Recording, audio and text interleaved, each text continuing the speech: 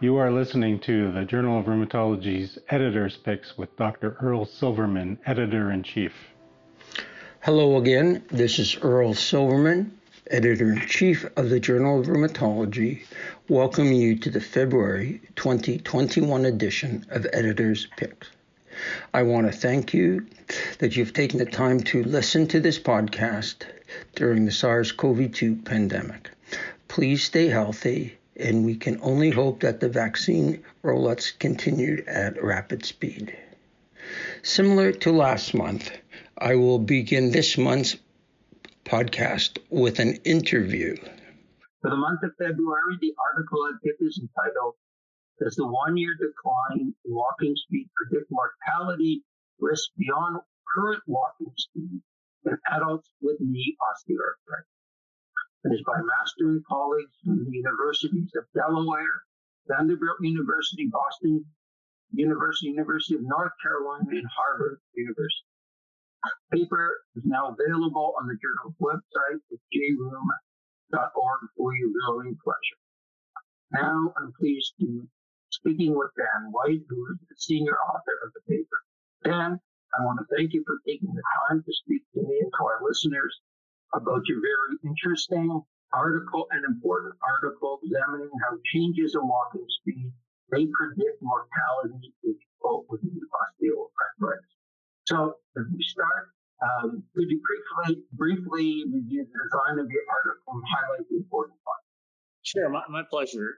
Again, just thanks so much for having me. It's a pleasure to be here, and it's an honor to be featured again. And I do acknowledge the first author of this paper, Dr. Haral Master. She put a tremendous amount of work into this paper, and is certainly I wanted to recognize her contribution on it. This paper, basically what we did was we used observational study design. We took data from the Osteoarthritis Initiative, which is a publicly available data set of people with or at high risk of knee osteoarthritis. And these individuals are followed and measured annually.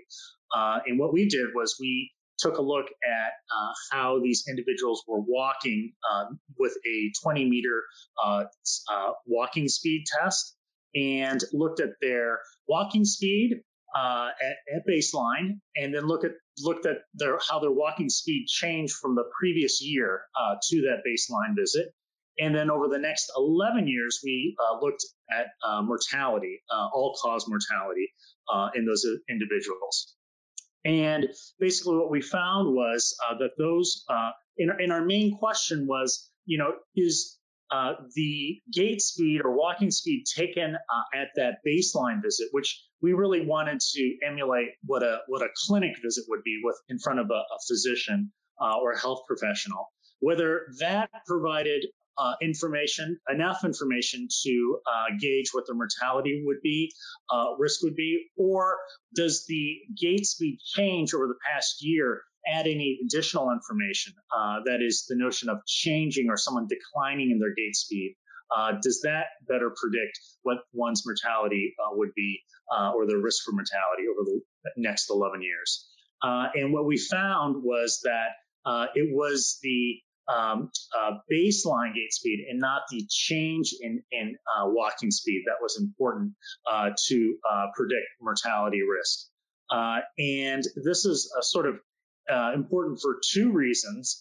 The first is that it confirms what has been sort of known in the general aging literature and has more recently become known in literature for osteoarthritis, and that is that walking speed or gait speed is an important marker of future health, and specifically in this case of all-cause mortality for people with knee OA. And the second reason this is important is that that the clinical question of, how has someone's decline been versus how are they currently in front of you? With this paper, we believe that it's what's in front of you that's the most important for their future health risk, in this case, in terms of walking speed predicting future mortality. And while there might have been some decline or some change in the past year, that was less important than what took place at that baseline visit, again, which emulates the clinic visit that a provider would see with their patient. And so we thought that would be important information to share with the readership. I want to thank you for listening to my interview with Dr. Daniel White on his paper entitled, "Does the 1-year decline in walking speed predict mortality risk beyond current walking speed in adults with knee osteoarthritis?" This was only part of the interview. The full interview is available at our website at www.jroom.com. Now, I'd like to move along with other articles to highlight from the February edition. Next one is entitled, "Ixekizumab Improves Functioning and Health in the Treatment of Radiographic Axial Spondylitis. Week 52 results from 2 pivotal studies," and is by Keltz and colleagues. These investigators examined the data from 2 multi-center randomized double-blind placebo-controlled trials of ixekizumab, an IL-17A inhibitor in the treatment of radiographic axial spondyloarthropathy. The purpose was to determine the effect of this IL-17A blockade on self-reported functioning and health as determined by the SF-36 and the disease-specific ASA Health Index. Society Health Utility was assessed by the European Quality of Life 5-dimension 5 levels form. At week 16, ixekizumab resulted in larger improvements of the SF-36, the ASAS-HI Health Index, and the European Quality of Life 5-dimension 5 levels survey. The next article to highlight is entitled, "The Pattern of Musculoskeletal Complaints in Patients with Suspected Psoriatic Arthritis and Their Correlation with Physical Examination and Ultrasound." It is by Sarabia and colleagues. These investigators want to determine the correlation of clinical and sonographic findings among patients with psoriasis and suspected psoriatic arthritis, as well as the pattern of musculoskeletal complaints. To do this, they examined 203 patients in dermatology and family medicine clinics in an urban teaching hospital in Toronto, Canada. All patients had both psoriasis and musculoskeletal pains. Of the 203 patients, 23.6% were classified by rheumatologists as either PSA or possible PSA, and they are the PSA cohort, while the remaining 66.4% rheumatologists attributed the pains to non-inflammatory conditions. Patients within the PSA cohort had worse scores on both the PSA impact of disease and functional assessment of chronic therapy scales. However, there was no difference between the 2 groups for the presence, distribution, and duration of musculoskeletal symptoms. They found fair agreement between the rheumatologist and ultrasound examination, as well as between the rheumatologist and the patient. However, there was a low level of agreement between ultrasound and patient.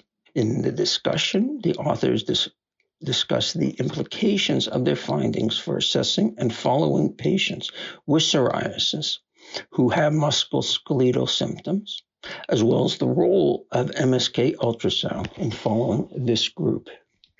The next article, the highlight, is entitled, "Sex Differences in the Clinical Profile Among Patients with Gout, Cross-Sectional Analysis of an Observational Study," and is by DeCampe and colleagues. These investigators compared the clinical characteristics and comorbidities between 161 female and 793 male newly referred patients with gout who were followed in 2 separate centers. secondary aim was to explore the influence of menopausal state on differences, if there were any. On average, women were older, were more obese, had a higher serum uric acid level, more often used diuretics, but less frequently consumed alcohol. They found women also more frequently had hypertension, reduced renal function, heart failure, and type 2 diabetes. However, when they examined patients with gout with onset greater than or equal to 55 years, the differences in the comorbidities became less pronounced. However, lifestyle factors remained important in explaining differences between men and women. In the discussion of the paper, the authors put this article into perspective of the previous literature on the issue of differences between men and women with gout, and how the results of this study may alter management differently for men and women with gout. The final article to highlight is entitled Enthesitis-Related Arthritis, Prevalence and Complications of Associated Uveitis in Children and Adolescents from a population-based nationwide study in Germany, and is by Walscheid and colleagues. This is a cross-sectional study of data obtained from the National Pediatric Rheumatology Database in Germany of 3,778 patients with ERA who were seen over a 13-year period. 280, or 7.6% of the ERA patients developed uveitis. The investigators found that patients who developed uveitis had a younger disease onset than those who did not. Uveitis was diagnosed within 2 years after ERA onset in 50% of the patients who went on to develop uveitis. The uveitis was acute symptomatic in only 63% of patients and was unilateral in 83%. The majority of patients, or 46%, had one acute episode, 28% had recurrent episodes, and 25% of cases had a chronic persistent uveitis. In the discussion, the authors highlight the implications of their findings for uveitis screening schedule for patients with ERA. They also compare and contrast their findings to the findings of studies in adults with HLA-B27 associated uveitis. I want to thank you for listening to this podcast and encourage you to read not only my highlighted articles, but all the articles in the February 2021 edition of the Journal of Rheumatology, either in the print edition or the online edition, which is available at www.jrheum.com.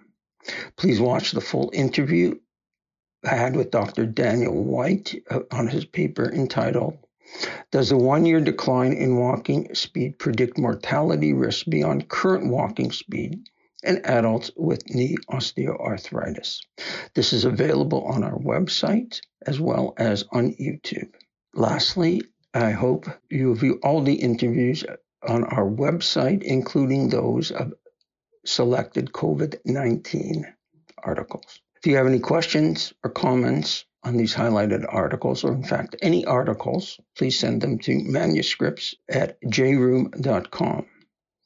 We are particularly interested in your comments on the new format of the podcast with an interview with the senior author of one of the highlighted articles.